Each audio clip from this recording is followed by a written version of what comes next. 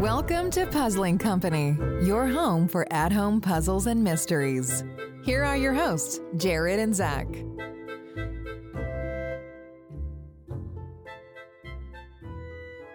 What's up, everybody? Welcome back to another episode of Puzzling Company.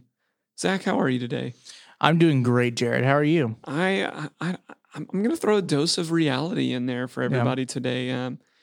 This is one of those times when I'm recording and I'm super thankful that we get to record, but life has not been kind in recent weeks, and I am reminded of how good of medicine a game can be to relieve you from kind of the harsh realities that we all experience in our everyday lives. Mm-hmm.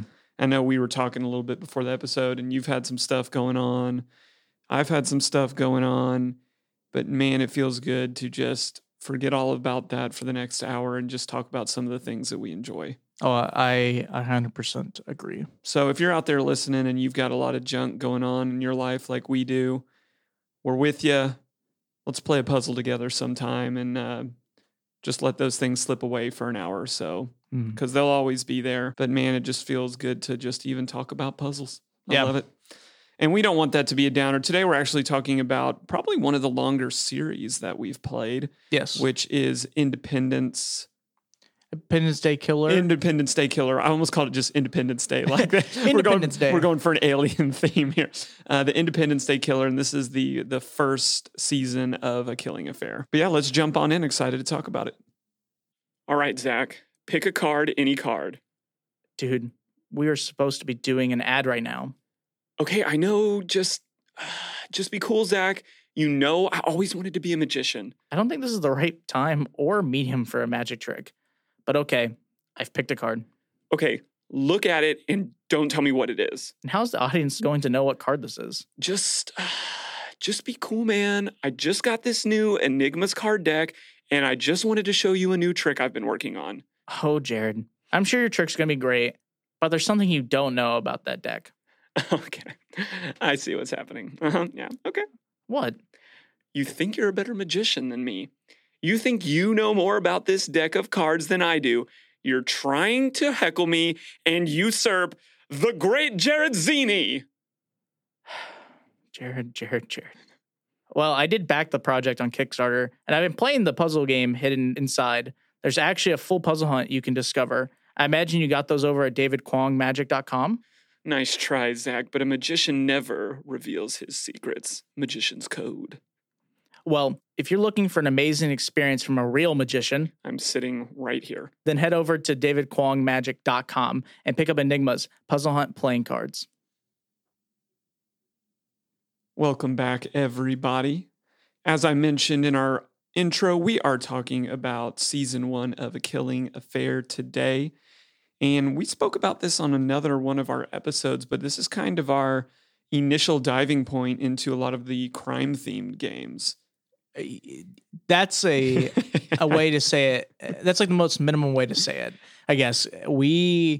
There's a pool full of them. Yes. And we just put our toe in. That's maybe dive was a strong word. We're going in hard, baby. We're going in. Because there are, and that's actually something you and I are going to be talking about in our second section. I know you don't know that yet. Oh, no. But we're super excited that this is the game series that we decided to kind of dive into the crime series. And as we always do, we're just going to jump in and start talking about what we really liked and where we felt like there was some room for improvements. So Zach, kick us off. A Killing Affair, tell us a little bit about what players should expect from a game like this and what you really liked off the bat. Okay. So A Killing Affair is a murder mystery box set. So you are trying to solve a crime over multiple boxes the season itself.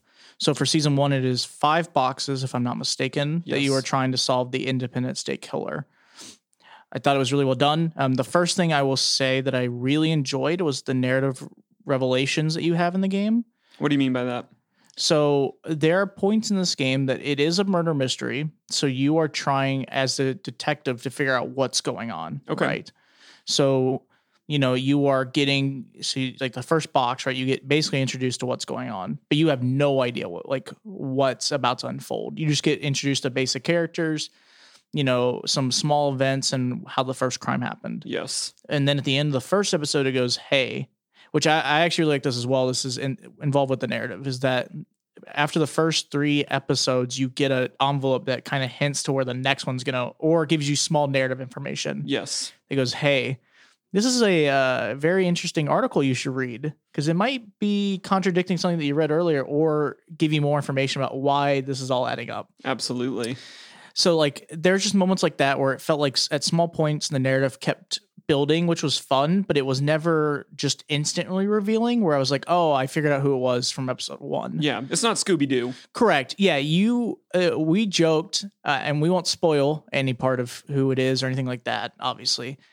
But we joked about who we thought the killer would be a little bit over, but we guessed like all of them in their own ways. But when we did find out, I thought it was really good timing.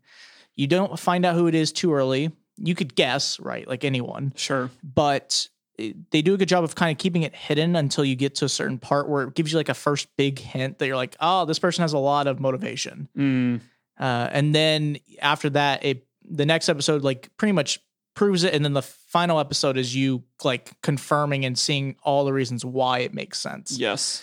But I mean, the narrative, Jared, I don't know if you agree or disagree, but I thought the narrative was really fun. And there was a lot of it over the entire 5 episodes. Yeah, I enjoyed it because one of the things that I think they did really well in that respect is you don't meet the full cast until like the 3rd or 4th box, right? Mm-hmm. Like every episode, you're being introduced to new characters that potentially could be your killer.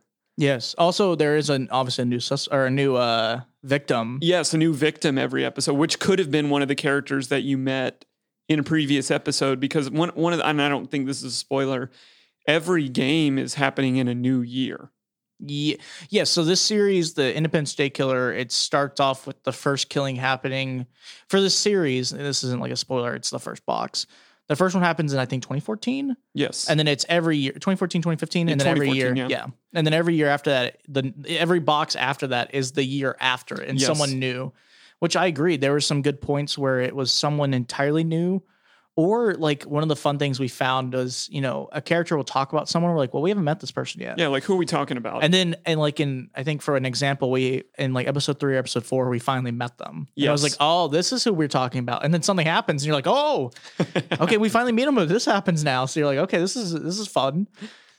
But I do agree with you. One of the things that I enjoyed a lot is at the very end of the game, they clue you into some Easter eggs that could have helped you solve the mystery a little bit quicker. And I enjoyed that we didn't pick up on all of them. Oh, agreed. I told the creators that when I did the interview with them, actually, it was fun getting to talk about that. Because I was like, Jared will tell you this. When we played it, I looked at something and I was like, this looks really familiar to something else, but I just couldn't make that connection. Yes. And then the moment that at the end of the game, they have like a really cool recap section when you complete the game that kind of explains those things. And it goes, hey, like if you look at this, however, you'll find something. And I did. And I went, oh my gosh, it literally is the thing that I thought I kept seeing, yes. So that was really fun to have those narrative like reveals where you're like, oh my gosh, it all makes sense. And how did I not notice that little hint, almost that was there the entire time? Yes. And I'll take that into our second thing which is the puzzling aspect of what we had to go through. Mm-hmm. And you can agree or disagree with me on this, but every time that I know we're going to be playing a crime game, because we've dabbled in some other series have like a crime episode, sure, but they're not a crime series. Yeah.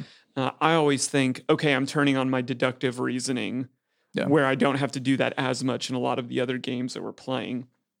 But I was thoroughly pleased to see that there was puzzling beyond deductive reasoning and that it was used in very creative and narrative appropriate ways. Yes. So there's a lot of code breaking, and I felt like they gave good reason to that code breaking. And I just really thought that was a lot of fun because there are some games in the crime series that it is, 100% deductive reasoning. Yeah. And it feels more like that. But this game, I think, and the creators readily recognized we're not just going to go that route. We're going to give people a variety of things to solve through. And I appreciate that. Like, it felt more well-rounded than some of the other things that we've experienced because they were willing to toy with. And they did a good job, like I mentioned, of saying, like, how can we point something and fix something? And like an example of that is you're constantly getting these cryptic notes from the killer. Yes. And they're in a symbol language that you don't have a whole lot to go on with. Yeah. And so that was a lot of fun to see, like, oh, okay, now I can use a different part of my brain other than let's read through a police report. Let's see what doesn't add up. Let's Sherlock Holmes this thing. Yeah. I mean, between that, riddles, and online like code breaking part, Yes. I mean, there was a lot of variety to the type of puzzles, which was fun. Yeah, I agree. And what did you like last of all, Zach? Bring us home on this section. I will say the thing that we liked as well would be the personalized gift they give you. So at the end of the game, we got inside the final box, if I'm not mistaken, there's a gift that is personalized to you. Correct. And where you're from. So like we got a little, I think it's a little keychain that has it has like Tennessee on it. Yes. With the Killing Affair, which I thought was really nice. And that's like a really kind thing to do for like your customer. And I think it goes a long way to just show like that little appreciation gift that you can send to someone, especially if it, I mean, you know, that thing is nice. I can put it on my keychain. It's really good quality too. It wasn't like a, you know, I'm not saying it like in a way that like if you got like some really cheap gas station one, you know what I mean? But like that, you can clearly tell they put effort into making that or buying that for you. And you're like, that's really, we appreciate that a lot. And I feel like they did that with a couple of other items too. They gave us notepads and Yes. black lights and magnifying glasses. And They give you almost everything to solve it yourself. And they even give you a, which I wanted to add, this was the cipher book. Yes. Talk about that. Yeah, so they give you a cipher book that explains every cipher, I think, that is actually in the game, which was funny enough because we saw it in the beginning of the game and then we never used it. Yes. But I won't we say, are familiar. Correct. Yes. But it was funny because I went, oh, like I forgot this book even existed after like the fourth box. And I was like, but I looked at it a lot and I thought it was really well done. It's just a simple book that explains every cipher that's in the game and gives like an example and shows it. And I was like, that's really nice to like a new customer too, just to show like, hey, like if you're not experienced, you don't have to feel like you have to research a million things. Yes. It gives you all the tools that you need pretty quickly. Yes. And we've talked about that in a couple other games, like shout out to Enigma Emporium, did that with Wish You Were Here. Yes. We've seen that in a Enigma Fellowship too. Yep. In their third episode did that. And I just like that because it does, like, if there's one platform that I feel like I'm always staying on is like, just make it accessible. The more accessible this is, the more a broad range of people I feel like they can be successful. And I think A Killing Affair did a good job with that. Agreed. All right, well, let's take us into our section where we talk about where we feel like there could be some room for improvement. And I'll kick us off here. I talked about puzzles in the section earlier, thought it was a great variety. The one thing I felt like needed some room for improvement is on some of the things where we would do something of our code breaking, code deciphering, whatever you want to call it, they were long processes. I'm thinking of a specific instance, and I believe it was either box 1 or 2, that I felt like I spent the majority of the game going through while you solved the rest of the game. And I got to the end and I said, Zach, I got this. And you're like, that's awesome. You're like, and I got this and I got this and I got this. Yeah.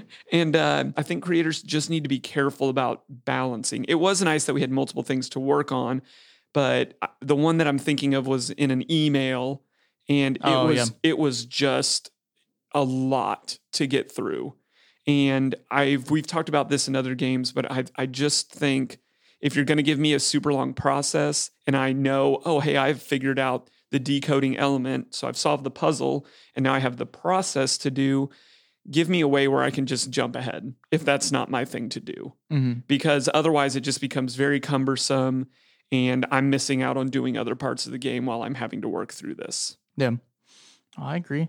I think another thing that could be a room for improvement is the like reuse of some of the items, or that they use them more. So what I mean by that is that there are a few items that you get early on in the game. And to be clear in this game, and it very clearly tells you this, you will use items and hints and narratives pieces from box 1 all the way to box 5. Yeah.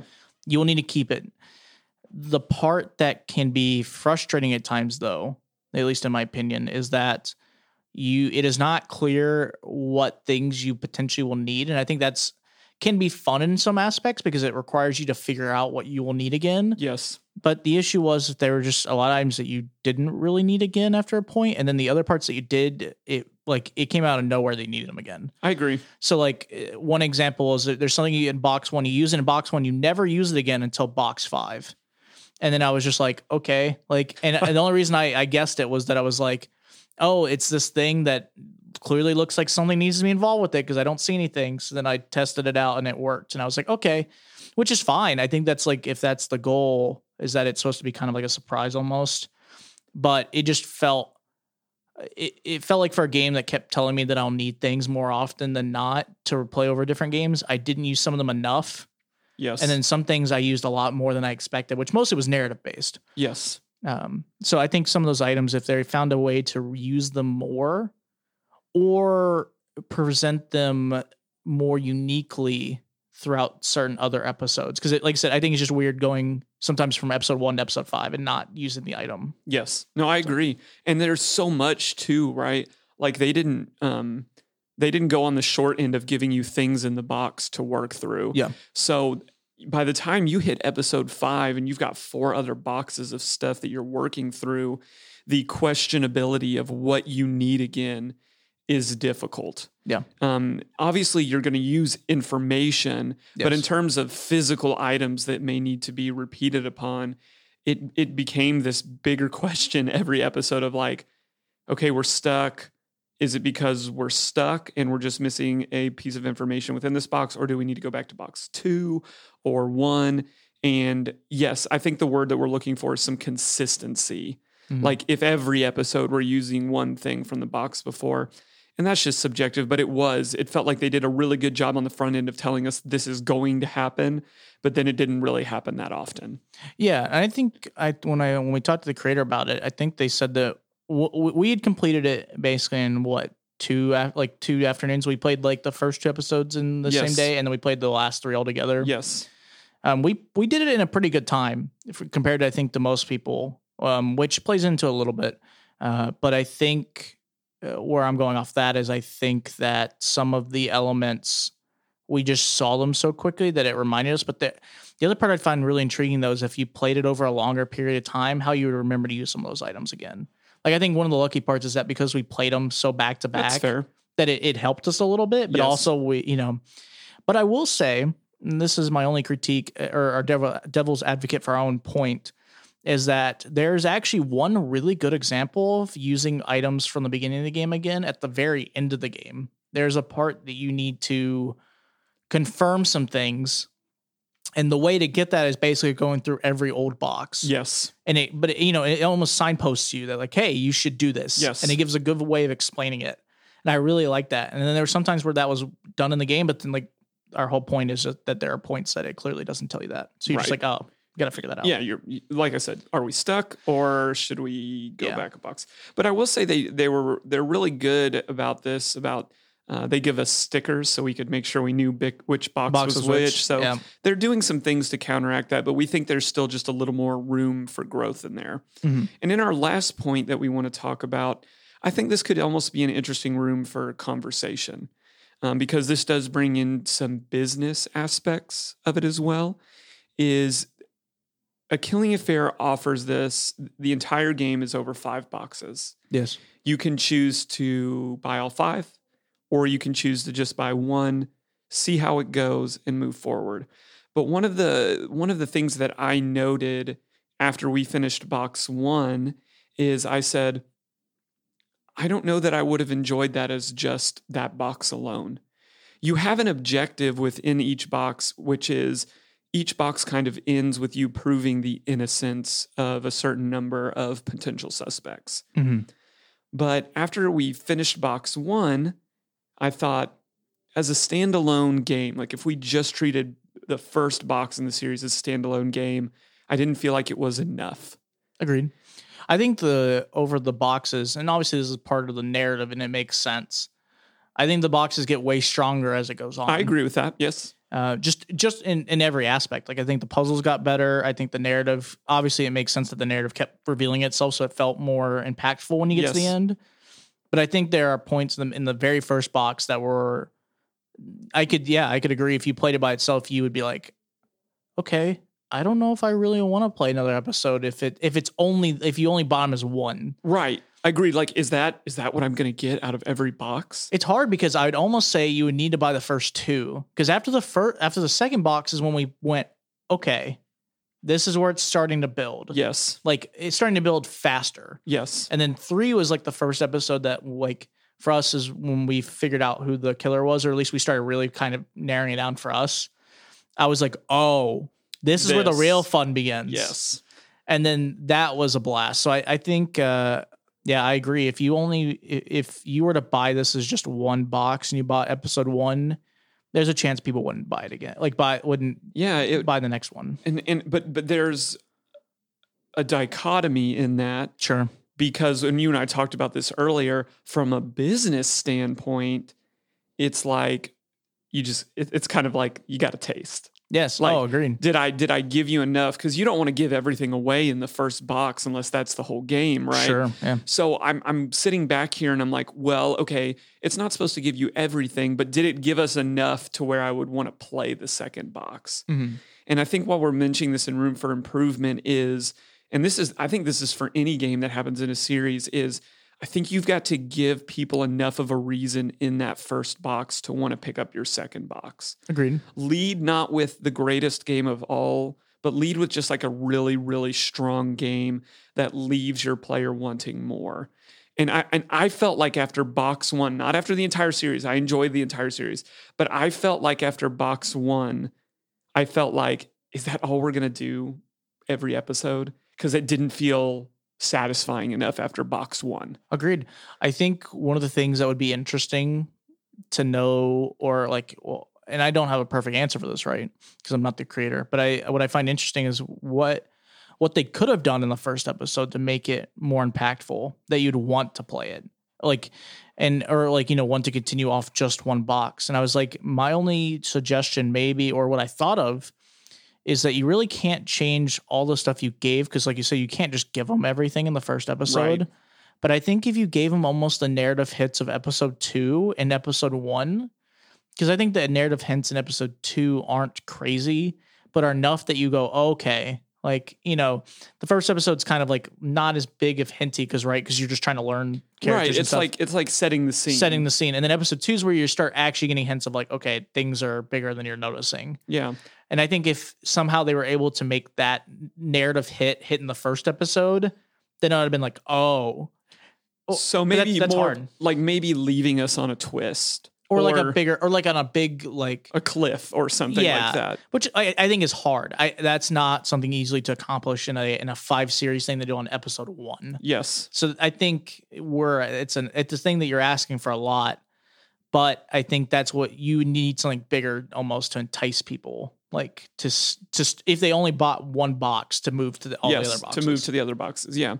So I think there are room for improvement, but overall, like we said, once you get into the meat of this mystery and you are understanding what you're receiving every time, because there is some consistency to that, it was kind of fun. It was really enjoyable to by box 4. It's like, okay, you take the case file, I'll take the objects. Yep. And we're kind of going at it. But overall, I think this is really enjoyable. If you're a crime fan, I'd say definitely give A Killing Affair a chance. Agreed. It may be your vibe. It may not be your vibe. And we're in the midst of playing some other games, and it's fun to see how different people are approaching these type of things. Mm-hmm. But that's all we've got for this section. Hang around. We're coming back with Puzzles to the People here in a second. Solve puzzles, write reviews, win prizes. It's time for Puzzles to the People. Zach, I'm so sorry to hear about the robbery at your house last night. Are you okay? I'm fine. But Jared, literally no one broke into my house last night. But I do feel a little upset because you did stand me up for game night. Okay. Your text literally reads, "break in tonight!" ! Jared, that's literally the name of the game. It's a really cool new concept where you're trying to solve puzzles to break into the game instead of out of it. All of their games follow really cool narratives about real life places. We really should have people check it out in our show notes to get details on where they can pick up this game. So it's called Break In? Yes, it's breaking in, not breaking out. I'm sorry. It's okay. Well, welcome back, guys, to Puzzling Company. We are now in the section that is called Puzzles to the People. In this section, this is kind of an area where Jared or myself kind of ask questions to each other, and we kind of go back and forth and discuss certain topics or questions that are either asked by like the community, or Jared likes to spice it up a lot. Love the spice. I know you do. And ask me questions that I'm never prepared for. So this will be a blast to see. I'm by his face. You can't see it. It's the chuckle. I am assuming you have questions prepared for me that you have created. Oh, absolutely. Oh, geez. No fill in the blank this time. No. Okay, good. I'm glad with that, actually. All right. So I want to in this section dive in. As we mentioned, we're going to be on a little bit of a kick in the crime world, but I want to talk about that. And my first question to you is, in your opinion, what is so engaging about the crime genre? Because I think if you looked at the world that we cover, a high percentage of it is crime games. It could be, crime is a very broad theme, but why is that? Why is crime so engaging of a genre, especially in the puzzling world? It's an interesting question. I think there are 2 points to it, and I could be wrong, obviously.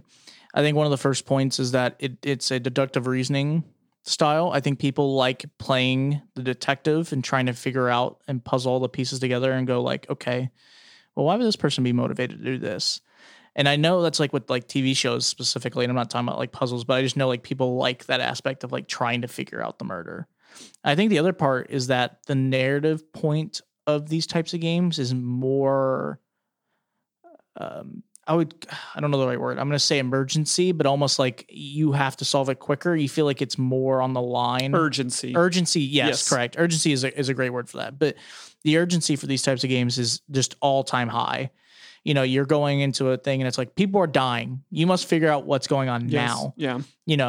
And you're like, okay, now time for me to do my Jimmy Neutron think, or like play my Sherlock Holmes, detective style games. And I think people enjoy that puzzle of trying to figure out who did it and why.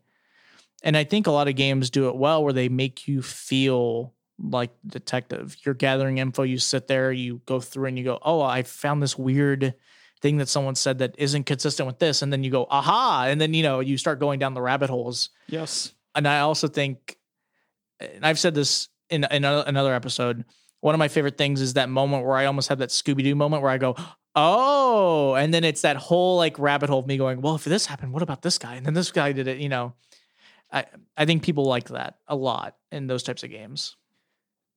I agree with you. I think there's also an element of it that it is realistic. Yes. Because in so many of the other games, and I'm looking around at them, like crime just feels so close to home. Yes. To us, because we see it regularly, unfortunately. Mm-hmm. Some of us have experienced crime. And it just feels like, oh, this could really happen. Like this hits close to home, because in some of the other games, very rarely are, mystical organizations contacting us to help break these earth-shattering revelations. And, you kind of get to do things that you never would get to do in a million years. But like, I have friends that are police officers, that are federal agents, that are different things. So it's like, I wonder if people enjoy this so much because it is so real. But you're telling me you haven't gone to the Alice in Wonderland and gone around and hung out with the cards? I mean, if you're holding out some type of real true experience for me, I'm going to be pretty pissed right now. I'm not going to lie to you. You'll have to find out. But yeah, I really want to dig into more of the psychology of, why do we like this stuff so much? Yeah, I agree. It's always blown my mind, because I feel like I find hilarious, but my mom loves like crime shows and movies. And I know there's a lot of podcasts that people love talking about them. And I like those shows because I think it is interesting watching how that plays out. But I've always been so intrigued by people like love it. Like people just watch, like Criminal Minds or something like all of the time. Yes. And I think another interesting point is you have to look at it from the level of immersion that you get. So that, like, if you look at it, the farthest away from this is like, let's talk about like a real crime. Sure. Right. People have podcasts about real crime, and the evidence is as far away from you as it can be. You're hearing things second nature, but at the same time, you're working through things in your head. Then if you think about like a TV show, you're a little bit closer, right? Because you're getting to see things that different characters see. You have more pieces of it. But I think the reason it's so successful and so engaging in this is because you have it all. Correct. You're the one who gets to play with all that information. Yes, you and I think it's like something people have been dying to do for as long as crime can be read about in like a newspaper. Is we're curious human beings, and now I have all the information, and I get to be the one that puts it together. It's thrilling. Yeah, it's so much fun. I mean, it's one of the reasons I think that like Hunt a Killer is one of the most successful companies that we have in our space. Is let me feed you the opportunity that you've been waiting for all of these years, watching all of these TV shows where you're a screen away, even though you may be yelling at the screen the whole time. It was the butler. It was the butler. It's always the butler. But now you take it out of the hands of the investigators on the television. You're the investigators, and it's everything we've been waiting for as long as this medium has been in existence. And I just think it's so fun. All right, now I want to dive in a little bit more. You mentioned this at the answer to your first, but I want to dive into specifically deductive reasoning. Let's take that apart from crime, which I know that is hard. Why is that so fun? Why is that? And it seems like it plays better in crime than it does in some of the other games, even though I've seen it used in other games. Why do we like deductive reasoning as puzzle people? Ooh, okay. I think people like it because it involves you thinking about it on multiple levels to try to correlate pieces of information. It's almost like it's its own test of you figuring out and gathering info, but then layering it on top of each other to see if it makes sense. That was beautifully said. Like I think that's one of my favorite parts is when you give me a bunch of info and then it's my job to go, okay, why does this make sense, but this doesn't here? You know, and like you said, we do this with other ones where there are logic puzzles that are kind of like not the same, but almost where you're given info and you're like, okay, well, if that's true, then this isn't, you know, right. Or if someone goes, yeah, I was at the scene of the crime and there's a picture showing they were, but the other person said they also were. And you're like, okay, well, they clearly weren't, you know, like, and then you also have information of this person doing this, you know, at this time, you know, it's that fun trick in your head where you start mapping it out. And you go, okay, now it's time for me to really figure out, well, if they're there, then they really can't be at this location this time. But if this person's doing this, then their motive would be here. I think that, like you said, that multi-layering of information is fun to try to solve. Yes. And I would also argue, I think it's a type of reasoning that we use more often than we realize. Yeah. It's very familiar. And I think when you amplify what you get to use something that you're familiar with, then it just becomes like a little more fun. You're like, oh, yeah. I do this every day. A lot of us use deductive reasoning in our home lives, work lives. And it's fun to get to put that to use to something that is maybe whimsical versus our job. Agreed. But I liked what you said about the layering. I think that's really insightful because it's not just a single linear strain. It's got depth. It's got a lot of different moving pieces. What matters? What doesn't matter? What's true? What's not true? That's what these games are all about. Yes. And it's fun to play a part of that. All right. Now I'm going to flip this on its head for you. Okay. What are some of the shortcomings of the crime genre, in your opinion? I think uniqueness. I think at some point you kind of run into the same story over and over. And I think obviously you can find ways of making that narrative hit different. But, you know, I haven't played many crime solvers yet, so I really have no actual opinion in the space yet. But I know from like shows and stuff, right? There's tons of different crimes, which I think is the unique part. Yes. That you can make that build, but at the end of the day, it's almost like my issue with movies and shows like them is at the end of the day, the formula is the same. It's just a different act. Yes. If that makes sense. Like you know, when you watch Criminal Minds, like how the show's going to go. And obviously that's different. That's a show. But what I mean is that crime solver-esque thing is the same thing over and over again. It's just now a new crime with different information and how it's presented. Yes. But generally it ends the same way of you getting information, you figuring out who's right or wrong, you solving it, and then you winning. Yes. And that's it. There's, now there could be games where you potentially lose, and I think that would be an interesting aspect and stuff like that. But I think the formula is the same, if I had to guess, in most, like that same style or timeline of how events unfold is the same. I think that's really it, though. I think the uniqueness part of like the different types of crimes and other things can be done well. But yeah, can't think of anything else. No, I agree with you. I think that the formula does repeat itself quite a bit.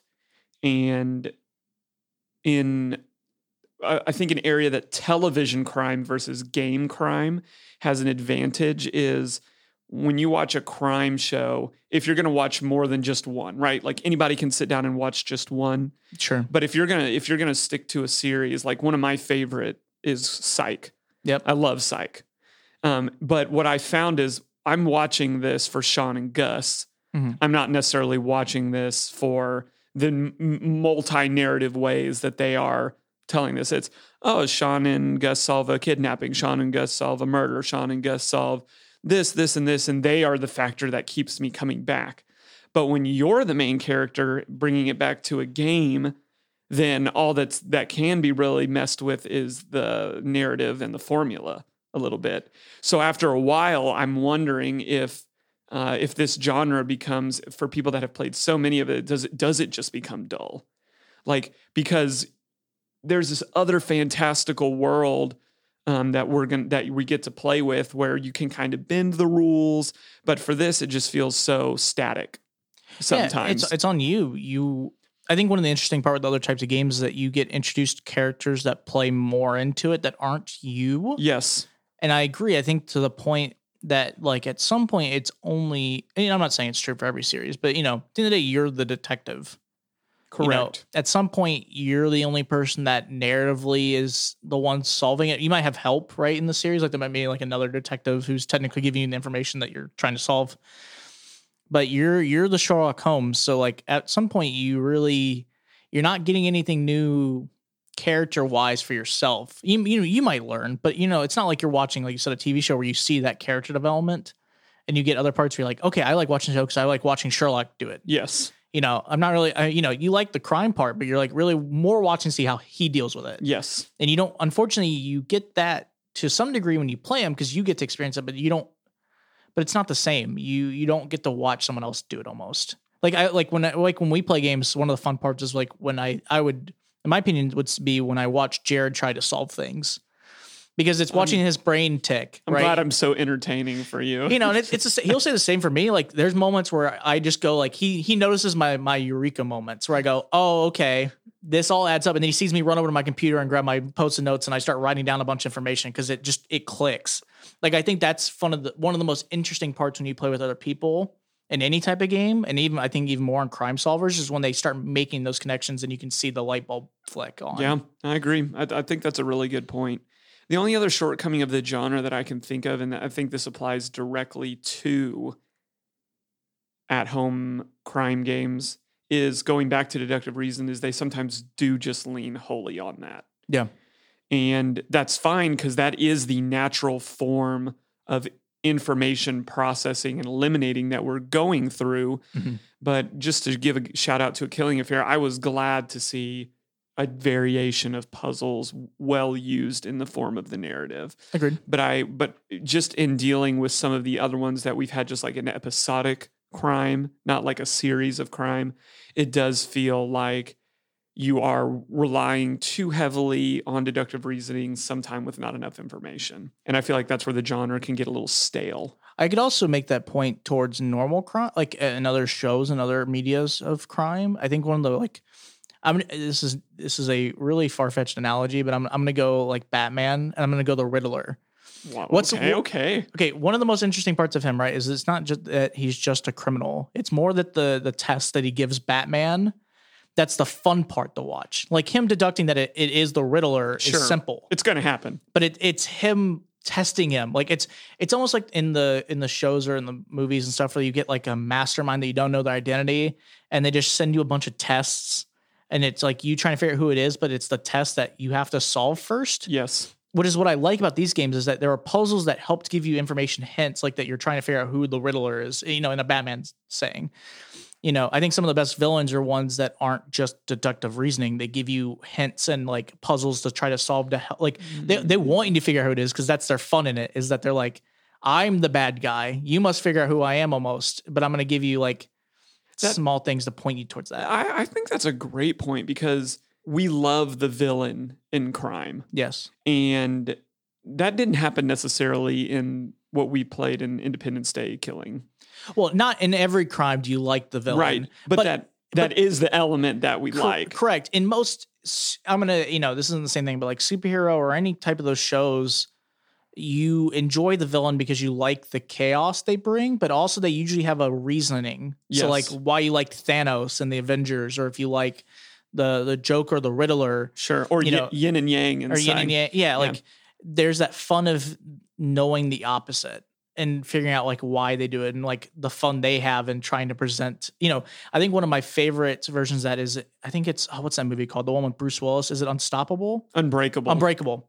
Okay. So in Unbreakable, like Mr. Glass presenting himself and showing all like the small pieces is like one of my favorite things that other shows do, but it's that like, you get a hero, and then you learn about the villain. They show you why you don't like them. But at the same time, you like that because you like seeing the tests and the things that point at them like, haha, I'm the bad guy. Yes. Good luck finding me. And it's not particular to Killing Affair, specifically in this season. Because I don't know, maybe season 2 or season 3 has more of a villain. Sure. Which I don't think these really are supposed to have, but it's interesting. It is interesting because as when you yourself are the protagonist, then for the most part of it, the game ahead of you is the antagonist. Yes. But it will be interesting to see if other people adapt to, and we've seen this in other games, not like, oh, we've just invented this new thing, this villain antagonist. But it is an interesting point because then when things become a test and not just a crime to hide, that kind of opens up the door of what you can do with the genre a little bit. Yeah. All right, last question for you. Should we think or treat games in the crime genre differently than we think about tabletop escape games? No. I think they still fit in the same space of like how you look at them. I think just like any of the games, you have to look at every game on their own level. Just because, shout out to all these games, but like playing, Soup is very different from playing Runes of Odin. Sure. Playing that versus playing, Enigma Fellowship's second episode, The Scattered Cards, is different from, doing like they're in the same space, right? But they're all very different. You might obviously have some elements that are the same because they are tabletop or at home experiences. Yes. But you can compare them and talk about them because they are all trying to achieve the same goal of giving you an experience that you can play at home that has an entertainment value that you can't get. Like, I can't go to a magical world currently and try to solve, a crime. I can't go to to South America and try to find a professor in the, in the jungles and learn a life lesson. No, you could. I could set that up if I wanted to. But I'm currently not doing that. So I think it's interesting because I feel like I personally have that issue at times that when we talk about games, we very distinctly like almost make groups of different types of games. Like when we're talking about at home, like, well, there's all the crime solvers. Yes. Not like in a bad way, but you almost go like, you almost instinctively go, okay, I'm going to separate things into categories and then they're their own thing, but they're technically in the space. Right. And that's what I'm getting at is like, it feels like we do treat, the Killing Affairs, the Hunter Killers, anything that has unsolved case files, which we'll be reviewing in the next couple of months. And there's a lot of others too. Sure. But it does feel like, okay, if we're a genre, then that's one subgenre, and they all kind of fit into this box. And then there's these games, they fit into this box. And I think it's just because of the similarities, whether it's in marketing or gameplay. But I agree. I think you got to kind of take it at face value of what each game is trying to present you.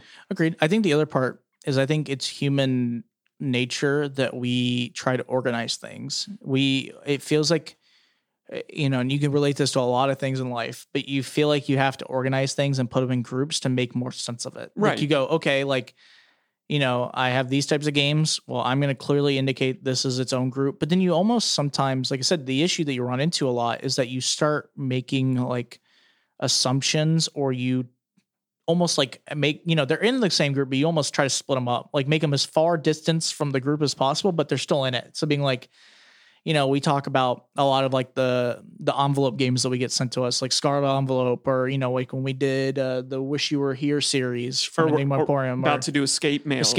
Yeah. Any of the mail, like the ones you get in the mail, like, those are they feel very different than the like detective, the at-home killer, like the killer boxes and all those types of things. But they are trying to achieve the same goal, and they're in the same space. You almost instinctively want to put them in their own spots and try to duke them out against each other and not other groups. But I think you have to at points, because I think, what things can bring to your like what games can bring to your enjoyment, your time, and the experience you get is different in all of them. And I think sometimes you can't just look at one series and go, okay, I'm only going to play, like, it's not like you have to be on teams. It's not like a Twilight movie where there's Team Jacob and Team Edward. Like, I can love Hunt of Killers and love at-home games. I don't have to be like if you play, Unlocked, you can't play, Exits, there are people who do feel that way, but you don't have to. Like, sure. You can ask Jared. I will literally play any game that is presented to me. I love them all. I think they're fun. I think but I think, I think we just like organizing things in the groups. I think it's just common. And I think the other part of this is I think there is just such a heavy following of crime. Correct. That is its own genre. So I think that's the temptation for us to want to treat this differently. Sure. But you and I know when we go through our criteria, everybody's working on the same criteria. It's the exact same thing. It's the exact same thing regardless. But I just think it's so interesting, whether it's because crime has such a strong following or maybe because it's so visceral and close to us. It's just fascinating to dive into the reasons of what really makes this such a phenomena. Why is this such a thing for not just us as puzzle game players, but for us as people? And maybe we'll start a philosophy channel podcast in another episode. But I mean, I think one of the most interesting parts that I actually brought up when we first started playing the series is that I'm not used to these type of games. And I think I almost want to treat it, like you said, you want to treat it as your own. And I'm like almost going in like wanting to make its own thing. Like, okay, well, like we ran into our own issues when we played it that we felt like, oh, this isn't like the other games we played. And they're not. They are nothing like, the other games we played were like, after the first episode, you're not given the answer. We're so used to, I think for us, sometimes we're so used to playing other types of experiences that we learned a lot from playing like a Killing Affair. Like, we felt maybe at times that we didn't have all the information, but then we had to keep reminding ourselves, like, that's the point of the game. The game is that it's supposed to take you like hours on hours to make that connection. Not, in other games where you have an hour to solve a box. Right. And it's very, not clearly given to you, but the point of the game is that you're supposed to do it in an hour. This is supposed to, for you to think about it a long time. I agree. No, I think that's really good. Well, Zach, you're off the hot seat. That's all I have for you today. I think this is the best one I've ever had, to be honest. At least I felt the most confident in this one. Good. Then I'll keep making up questions. Oh, no. Well, that's going to wrap us up for Puzzles to the People. Hang around. We've got questions to creators coming up next. There are some awesome people who make the puzzles we love to solve. This is Questions for Creators. Dude, I played the best game last night. Jared, I thought we played all our games together. Well, traditionally we do, but this game was designed to be played by yourself. It's called Box One, and it's a new game from Neil Patrick Harris and Theory 11. Jared, I'm hurt. what am I supposed to just believe that there's clearly this made up story of a game that's meant for only one person? And you couldn't even come up with something more clever than just box 1. Okay, you know what? I'm done. Call me when there's a box 2. Well, if you're not salty and you're looking for a truly awesome single player experience, head to your local Target to pick up box 1. If you don't have or know what Target is, beg Angela Lawson Scott to ship you a copy internationally. Welcome back to Puzzling Company. It is, as always, our time for questions for creators. And lucky you all, we have another fantastic creator designer with us today. But hold on a second, I'm going to let her introduce herself in a second. So tell us your name and how your company came into existence. My name is Shenandoah Million, and I began writing for A Killing Affair and created A Killing Affair. It'll be a year and a half, I believe now, ago, because I played a few games and thought I could do better. I've learned a lot since then, but that's really as simple as it is. There wasn't just I'm a big DIYer, so I'd like to craft and create and write and put things together. And it's always been a good outlet for my other position. And once I started digging into writing, I just dove in and had a blast. Why did you decide to create a murder mystery box set? I wanted to come up with an investigative style where players had the ability to play a game that was structured as if they were a detective, not as if they were just a brother of somebody or a sister of somebody receiving a mystery, that it was more on a detective style, kind of how they want to become a detective and be able to create that feeling of I'm really on the police force and I'm really part of finding the criminal and getting justice for the person who's murdered or missing or damaged or whatever the line might be. So I like that style. Why did you choose to create a longer set of game episodes versus just a shorter game? I'm a big binge shower. So I really like the idea of, sitting down and watching a Netflix season. And, you might watch 3 seasons of the Ozarks. And, some people like to watch it over the course of 6 months and some people to watch it all in one night. So I like the concept to being able to, hey, I want to piece together this game that is going to feel like Netflix. So instead of sitting in front of a TV or in front of your computer and playing games on your computer or in front of the TV and watching TV shows, I feel like it was just a really great way to get a family or a couple friends or yourself off of the computer. I know there's some computer element, but majority is on paper and in the box, to get off the computer, off the TV, and still get that entertainment that you get without going out to the bars or to dinner, and have that opportunity to continue it and continue the conversations and keep it going throughout a period of time. So the murder board style that build off of each other. What goes into creating a narrative for you and your team? We have our little, my partner calls it DOA-isms, if you will. We have these little things that we'll go through. We start with what we call the real. And as we create the story, we like to start with the person who has been wronged or is in the wrong.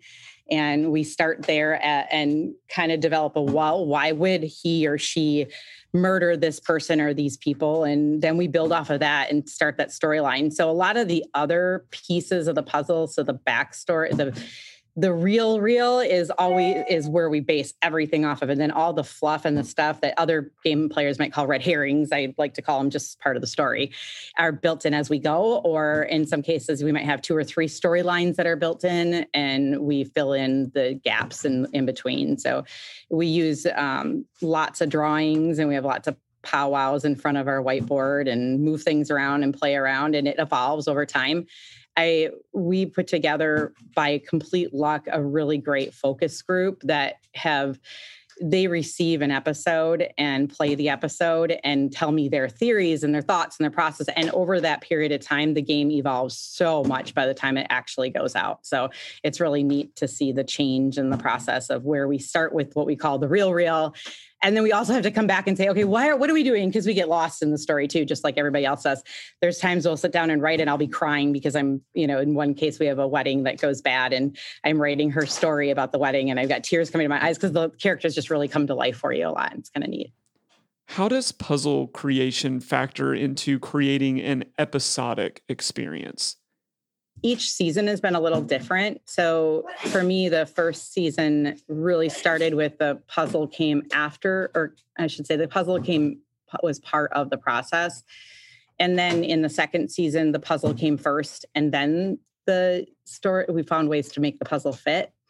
We're trying to do both in this scenario. So we're creating a storyline where the puzzle is coming after the story and is part of that. Okay, why would there be a conversation that would be coded in this scenario, and why would it be coded, and how would it be coded? So that, just because we know so much more than we did when we wrote season one. Season one was, well, here's a really cool puzzle. How do we fit it, right?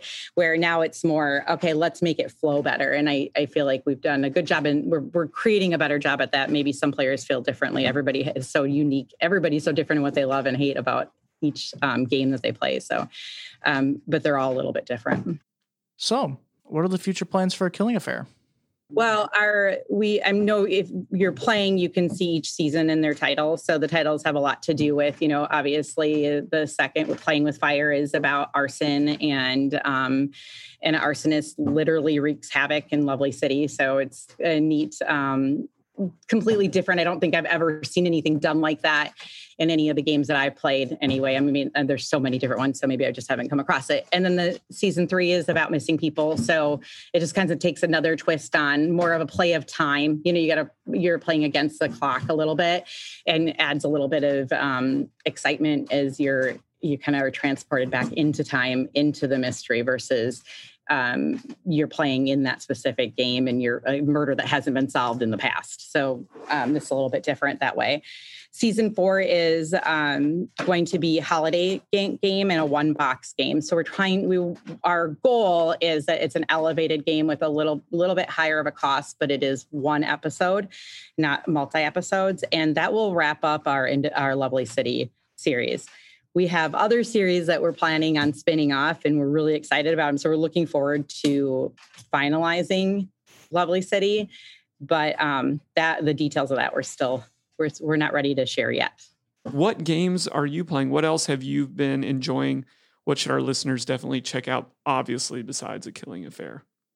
Currently, right now I'm not playing any. We're writing a ton. We try to stop and play.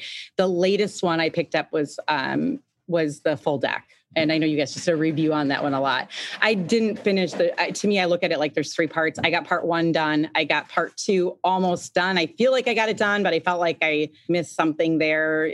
So I'm still not done. And then set aside, I haven't gotten to part 3, but I really enjoyed it. I thought it was a ton of fun. It was probably one of my top favorites. And prior to that, we just did box 1, and I was just really I was blown away by how it surprised me, because usually there's no surprises. The games are like, oh yeah, obviously there's something inside the box, or or hiding under the trap door of the box. There's certain things like that. You just kind of, after we played 3 or 4 of them, we've seen it already. We've seen the UV lights and whatever other surprises that are in the boxes. So it's neat when you get a couple things that you're just like, holy shit, I didn't expect that at all. So, and I felt like box 1 did a lot of surprises for me. I suppose you got to beep out the sorry twice. Well, Shenandoah, thanks so much for being with us today. Yes. If you're interested in picking up A Killing Affair, you can head over to akillingaffair.com. Don't forget that A at the beginning. And they've got a couple of different seasons out right now. And it sounds like, according to Shenandoah, some really cool stuff coming out in the future. Yes. We'll definitely be looking forward to play another season and checking in with y'all down the road. For us, man, you know what you can do to us excellent crime solvers? Go on to your computer right now or on your phone, find our podcast, and just hit that subscribe button. That helps us out so tremendously as we continue to grow this and get to meet cool new people who are interested in joining in these really cool names. You can also shoot us a like on Facebook. Just find us at Puzzling Company, or on Instagram. That would be dope too. Or check us out at puzzlingcompany.com. And if you don't do those things, I will find you and you will like us. You will. Our next crime episode features the murderous podcast co-host and his desperate attempt to force people to like our podcast. I will do it. But that's going to be it for us today, guys. We're so thankful y'all are tuning in with us. Next week, come hang out with us. We'll be playing a game from the Great White North. Yes. Escape Mail. Exciting to get back to some of our friends in Canada. Mm-hmm. That's going to wrap us up for today, but we'll see you next week. See you guys. Thanks for listening. Find us on social media at Puzzling Company and online at puzzlingcompany.com. Check back weekly for new episodes. Until next time, keep puzzling.